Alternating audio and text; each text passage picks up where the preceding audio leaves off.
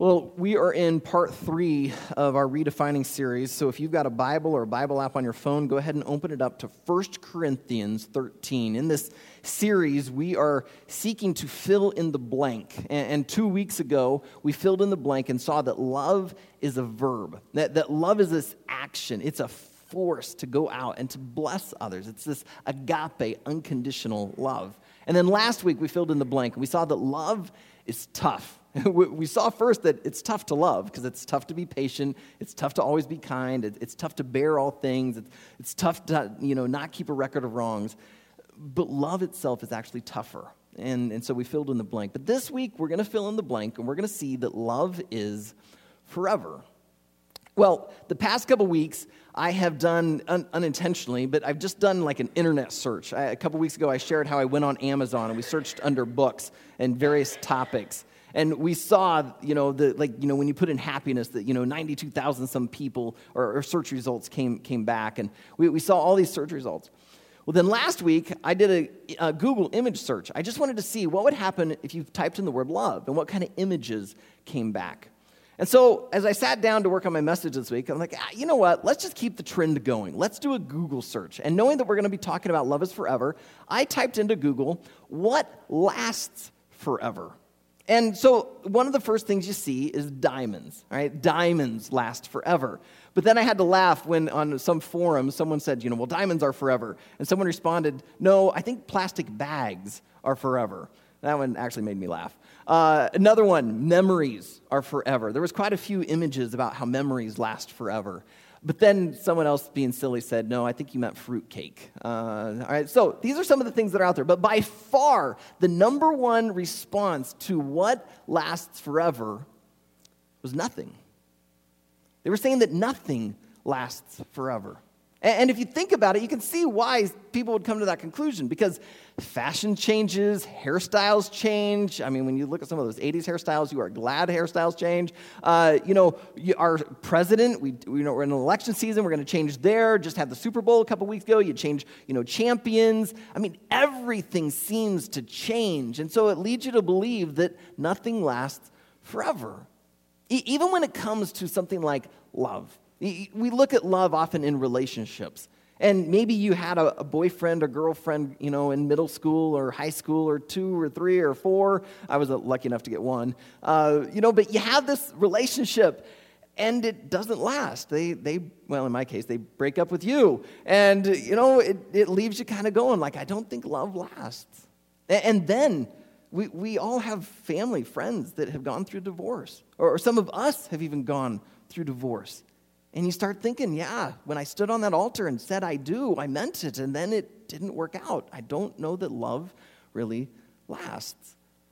And even if someone makes it 50, 60, 70 years in marriage, death will come and take one of them away, and the marriage ends. And so I can see why people would come to the conclusion that nothing lasts forever. And yet today, as we get into 1 Corinthians 13, we're going to see very vividly Paul say that love never ends. That love keeps going. It is forever. And it makes you wonder, how in the world can he say that when we all have seen love not last? It's because Paul has a different definition of love. And that's why today we've got to redefine again what love is so that we can see that love really is forever. That it isn't the temporary thing that our culture thinks it is, that instead it lasts far longer than we ever could imagine. And when we get that definition of love, it will radically change the way we love those around us, and we will begin to love for the long term. So Father, I pray as I jump in right now into the scriptures, that you would be our teacher this morning. May you help us to understand 1 Corinthians 13 in a new way, or just refresh what we've already have known. And it's in Jesus' name I ask for it. Amen. So hopefully your Bible's opened up to 1 Corinthians 13. Last week we finished at verse 7, so today we pick it up at verse 8. Love never ends. As for prophecies, they will pass away. As for tongues, they will cease. As for knowledge, it will pass away. For we know in part and we prophesy in part, but when the perfect comes, the partial will pass away. Now, if you heard last week's message, maybe you were just as frustrated as I was when I read verses 4 through 7, because it didn't feel complete. If you're like me, now you got to keep in mind, as a pastor, I have officiated a lot of weddings. I was the young adult pastor at a church prior to this, and so I think in my 8 years or so, I did about 50 weddings there.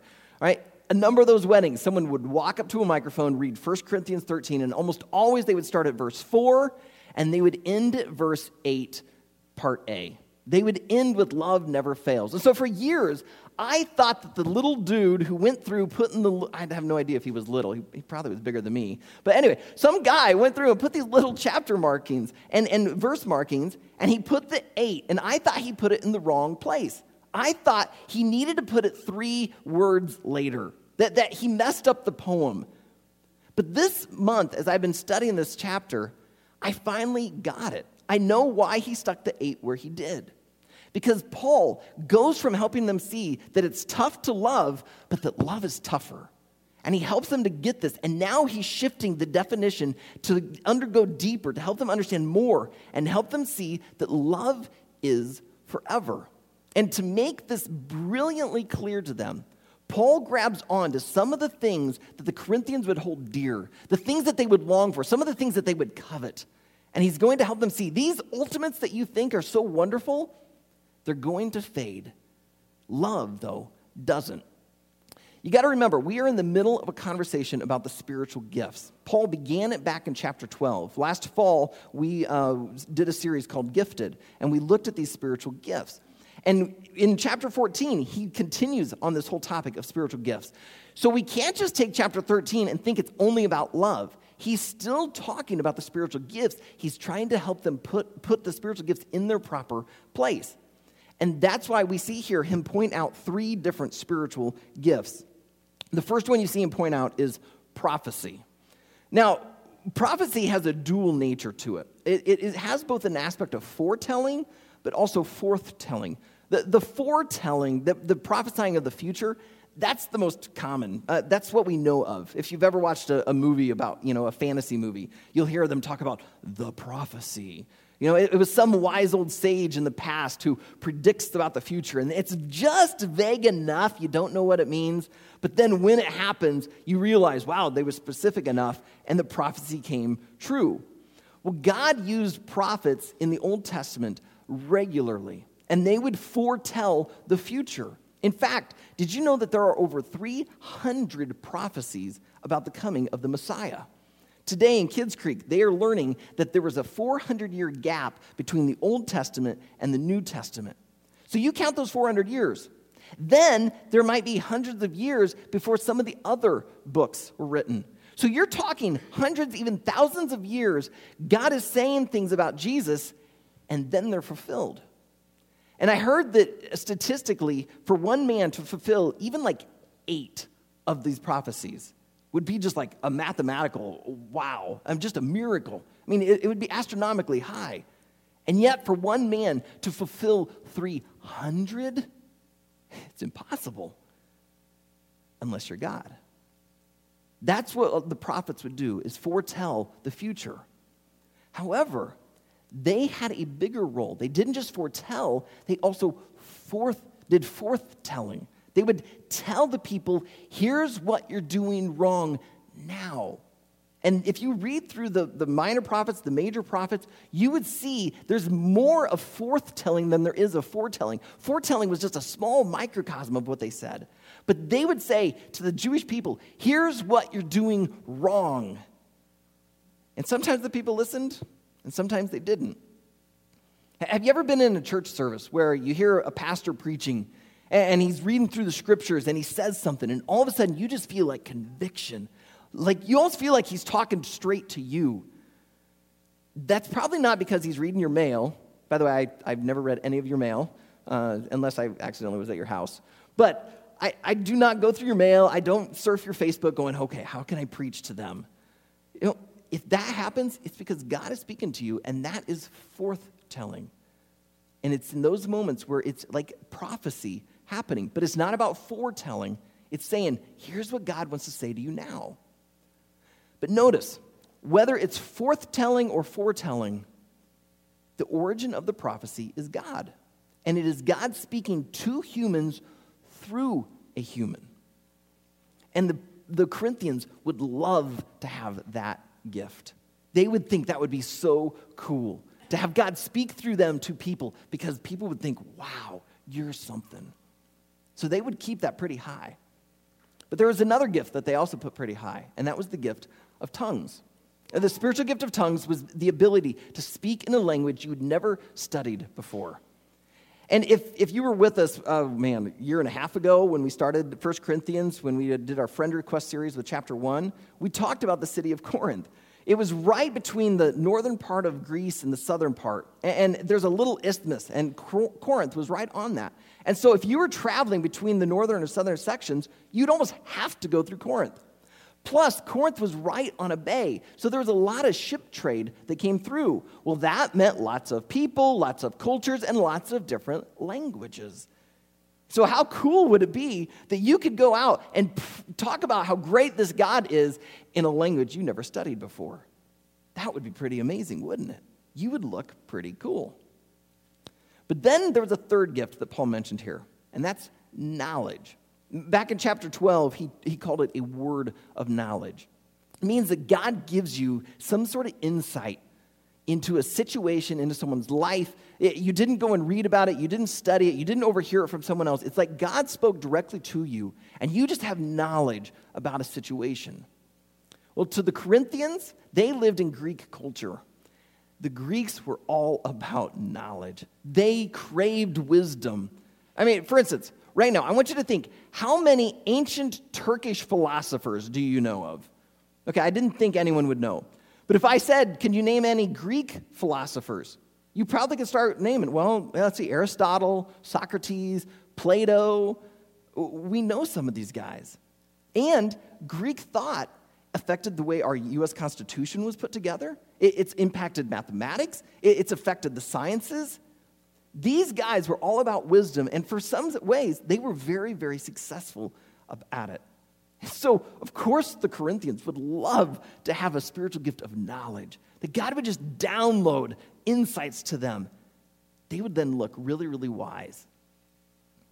Here they are saying, I want these sort of things. And Paul is not saying, those are bad, those are evil, stay away. No, he's saying these are gifts that God gives. However, they are not ultimate. Because one day prophecy will fade. Because if you follow Jesus, then when your life ends, you're going to stand before the throne of God, and you won't need God to speak to you through some human, because you'll be right there hearing directly from God yourself. And you won't need someone speaking in tongues helping you understand the gospel in your language, because when God speaks, everyone can understand.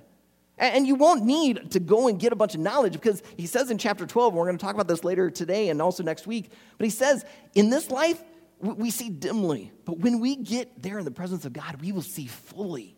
We're not going to need this knowledge, this word of knowledge, because we will just know. These things will fade. They will pass away. They will cease. But love will not. Even when you're in the presence of God, love will continue. And notice when he says that these things will end. Verse 10, he says, but when the perfect comes, the partial will pass away. Now here's the rub. What does Paul mean by perfect? This is kind of a little debate within Christendom, because there are some people who would say the Bible, because the word that's translated perfect can also mean complete. And so they see it that Paul means that when the Bible was complete, when this was finished, now we have everything, because we don't need prophets anymore, because God's told us what we need. We don't need someone to speak in tongues anymore, because this can be translated into our language. We don't need this word of knowledge, because God's given us all the knowledge we need. And so they would say, therefore, that when the Bible was finished, these gifts came to an end. But there's others who say, no, I don't think so, because when I read the Bible, I kind of still feel like I don't always understand it. I need some knowledge. And there's others who would say, well, man, sometimes when a pastor preaches, I feel like God's speaking through a human, and I really learn through it. And others are arguing, well, we got groups like Wycliffe who are going out translating the Bible into other languages, and if they have spiritual gift of tongues, it could help. And they see, no, I think there's still a need for some of these. And so they would say, I think the perfect is heaven. That once you're in God's perfect presence, now it's complete. Now it's done. Now we don't need prophecy and knowledge and these other gifts. But notice Paul's point. Whether you say it's the Bible that's perfect or you say that it's heaven that's perfect, Paul's point is that they're going to fade. These gifts will end. They will cease. Now, we can go and debate whether they're still for this day or not. Paul's not getting into that debate at the moment because he's just saying, guys, you hold these up as ultimates, but they're not because they will end. But when you get into God's presence, his love for you will not end. It will extend forever and ever and ever. That's how great love is. Now, it's one thing, I think, for us to know that. To say, okay, great, love lasts forever. What does that mean for Monday? Like, Aaron, I've got to go to work. You don't know the people I work with. How does the knowledge that love is forever impact my home, my workplace, my neighborhood? And so I really gave some thought to that this week. And I came up with 3 different ways that I think that when you really understand that love is forever, that it impacts you. And those 3 things are that you're more likely to give grace, you also have a desire to pursue truth, and you also will be looking for perfection. Let me break those down for you. First, give grace. At Riverwood, we talk about leading with grace, but leaning on truth. When we talk about leading with grace, we say this is giving grace to people when we meet them. The way I put it is it's front-end grace. That as you meet someone, we're not going to be the type of people who are going to judge someone based on the type of car that they drove into the parking lot, based on the clothes that they're wearing, based on their skin color. We're going to avoid those assumptions about people as much as we can. Because what we want to do is say the ground at the foot of the cross is completely level. This story about Jesus is for everyone. And I've known people that can dress up, they can look good, look like they have it all together, and their life is a mess. And we would miss out on ministering to them because we're going to think, oh, they don't have any problems. And the flip side, we might see someone who's they're not dressed all that great, their car's got some rust on it like mine, and they might start making some judgments about that. And then you find out that, whoa, actually there's like a deep spiritual maturity there. And we'd miss out on it because we ran to assumption. That's why we've got to give front-end grace. We need to lead with grace. So as we meet someone, we're going to give them the benefit of the doubt. Doesn't mean we're going to be just dumb and open and whatever they say and make ourselves, available to be hurt. But we at least are going to be generous enough to give them grace at the onset. Because guess what? God gave us grace at the onset. And so we're going to give front-end grace. But I think also when you start realizing that love is forever, you don't just give front-end grace, you give back-end grace. Because when you meet someone, you give them grace, a friendship maybe starts to form, you're beginning to now love them for the long term, and then they hurt you. They say something that, it got inside, that they did something, they didn't follow through on their word, they cheated on you, it hurts.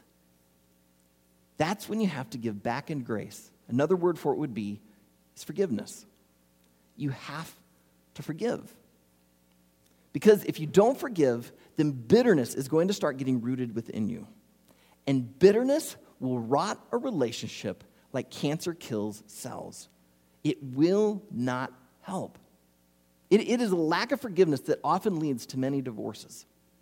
It's a lack of forgiveness that leads to many rifts between parent and child.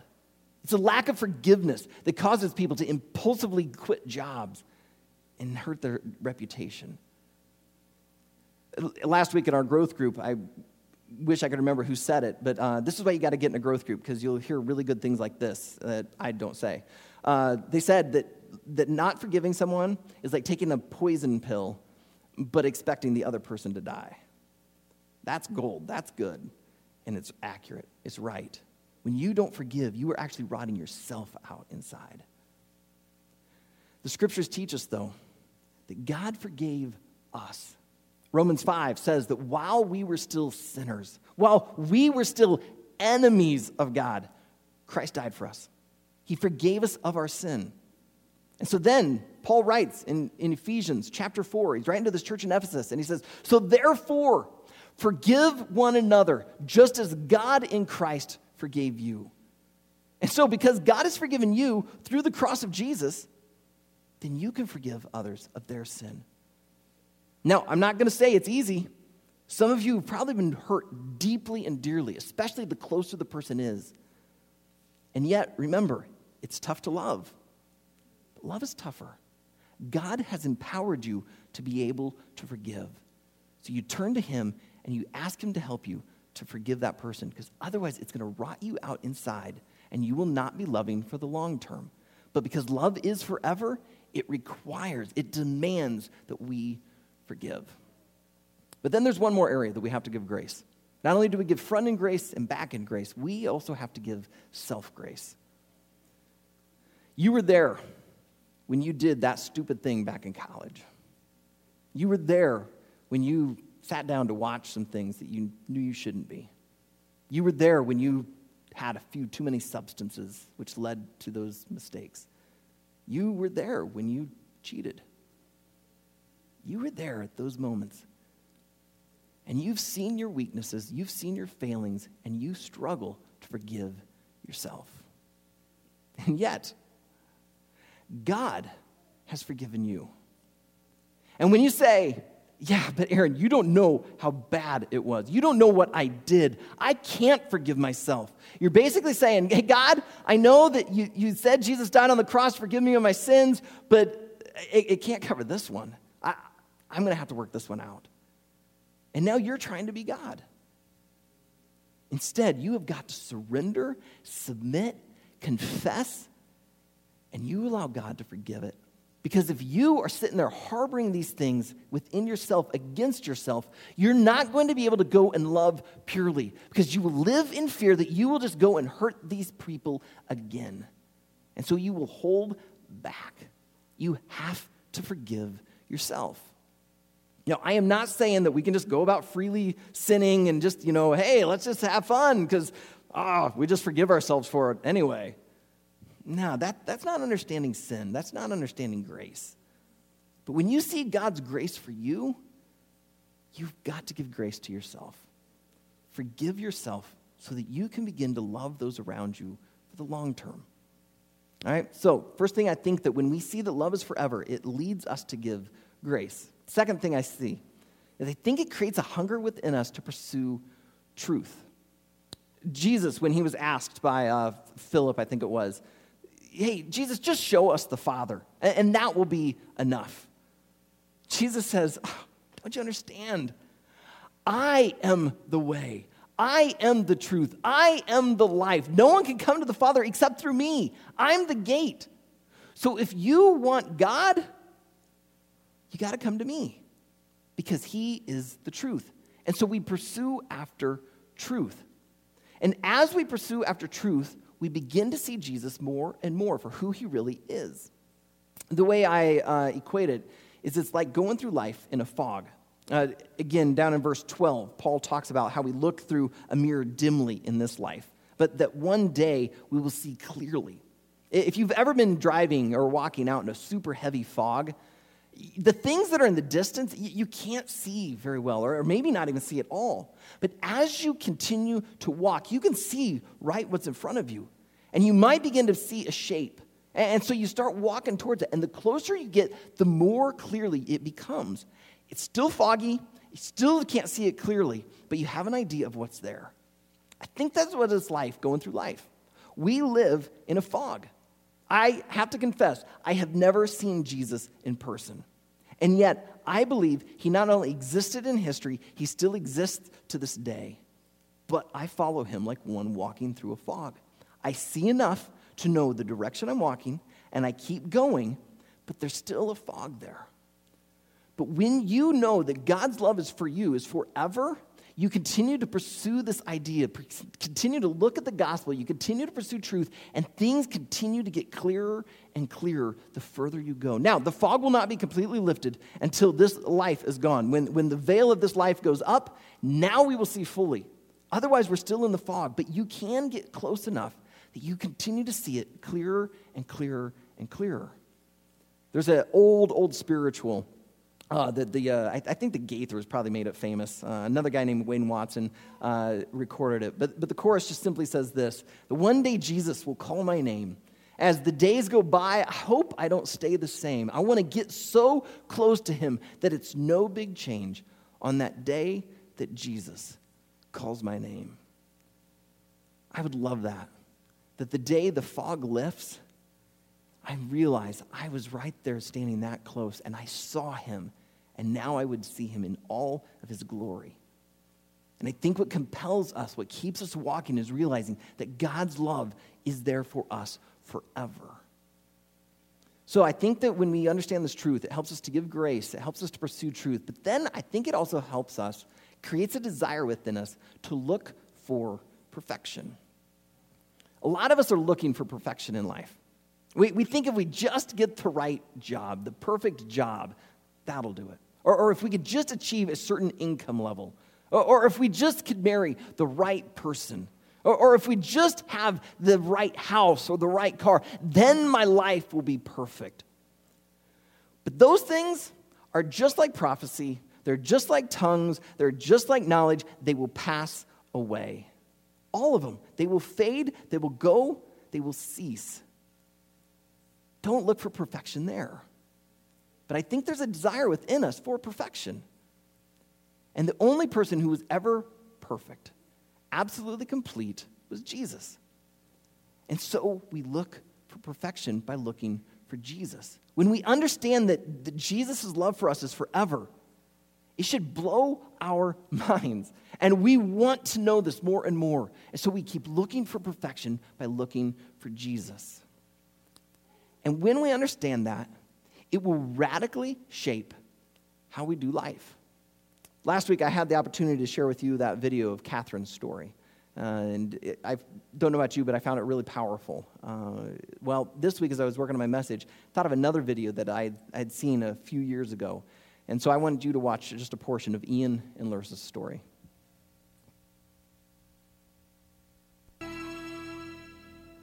Ian and I first met in 2005 at college and had a blast for 10 months getting to know each other. And I was looking through and I found one of my favorite pictures, which I think was actually taken right before his accident. He set up a camera on his tripod, and it's just a classic Ian face that to me sums up who he is.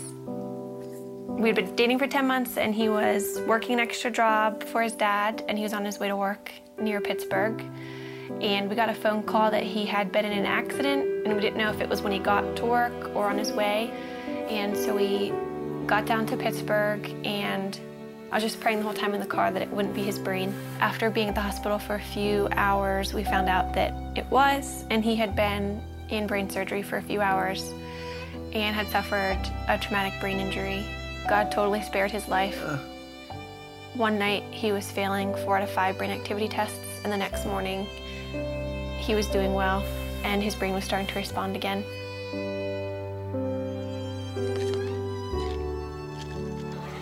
I moved in with his family after the accident, so I was really involved in his therapy and just did whatever I could to make his life fun. We'd go out on dates, and looking back, it's weird because he couldn't talk and he couldn't eat. So we probably looked like complete weirdos being on dates, but we had a blast, and I just talked to him all the time. I knew that before Ian's accident, he was very serious about marriage and was ring shopping, so I knew where he was, and that helped me so much. After he couldn't talk, I knew that he loved me, and I knew where he wanted the relationship to go because we were dating very intentionally. We just prayed that marriage would someday happen and watched all of our friends get married and start having families. That was challenging, but we just tried to hold out hope that that would be us someday.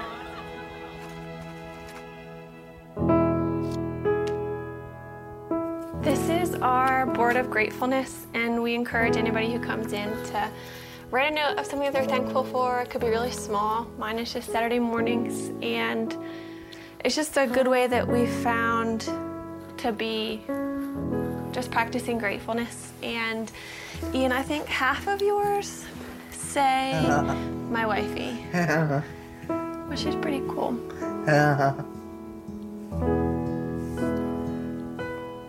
We decided that we couldn't really consider marriage as an option until Ian was able to communicate. But if he could communicate with me, then we could have a marriage, knowing it would be really different. But as long as Ian could talk to me, then we could make it work. So once Ian began communicating, it became a little bit more of an option. And then we just kind of watched Ian progress.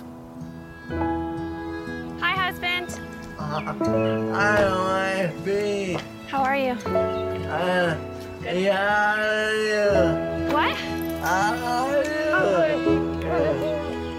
How was your day? Yes. A conversation I had with his dad, it was one of those conversations where I realized this could happen. Then that August, his dad was diagnosed with brain cancer.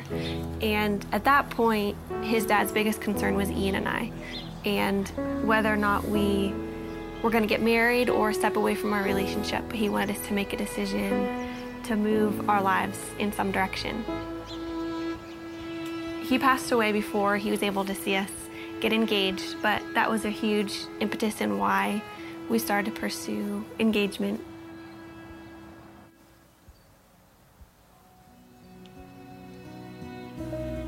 I think what helped us in deciding to make this commitment to each other, at least for me, is knowing that Ian wouldn't have left me if the roles were reversed, and that we love each other and we know that God's going to be faithful to our marriage. We're able to love each other with, I think, a more Christ-like love because of Ian's disability, and just understand that picture a little bit better than if you were healthy. Yeah. Do you agree? Yes. What about God enables you to have a happy marriage? You know, What? he's awesome. He's awesome. Yeah.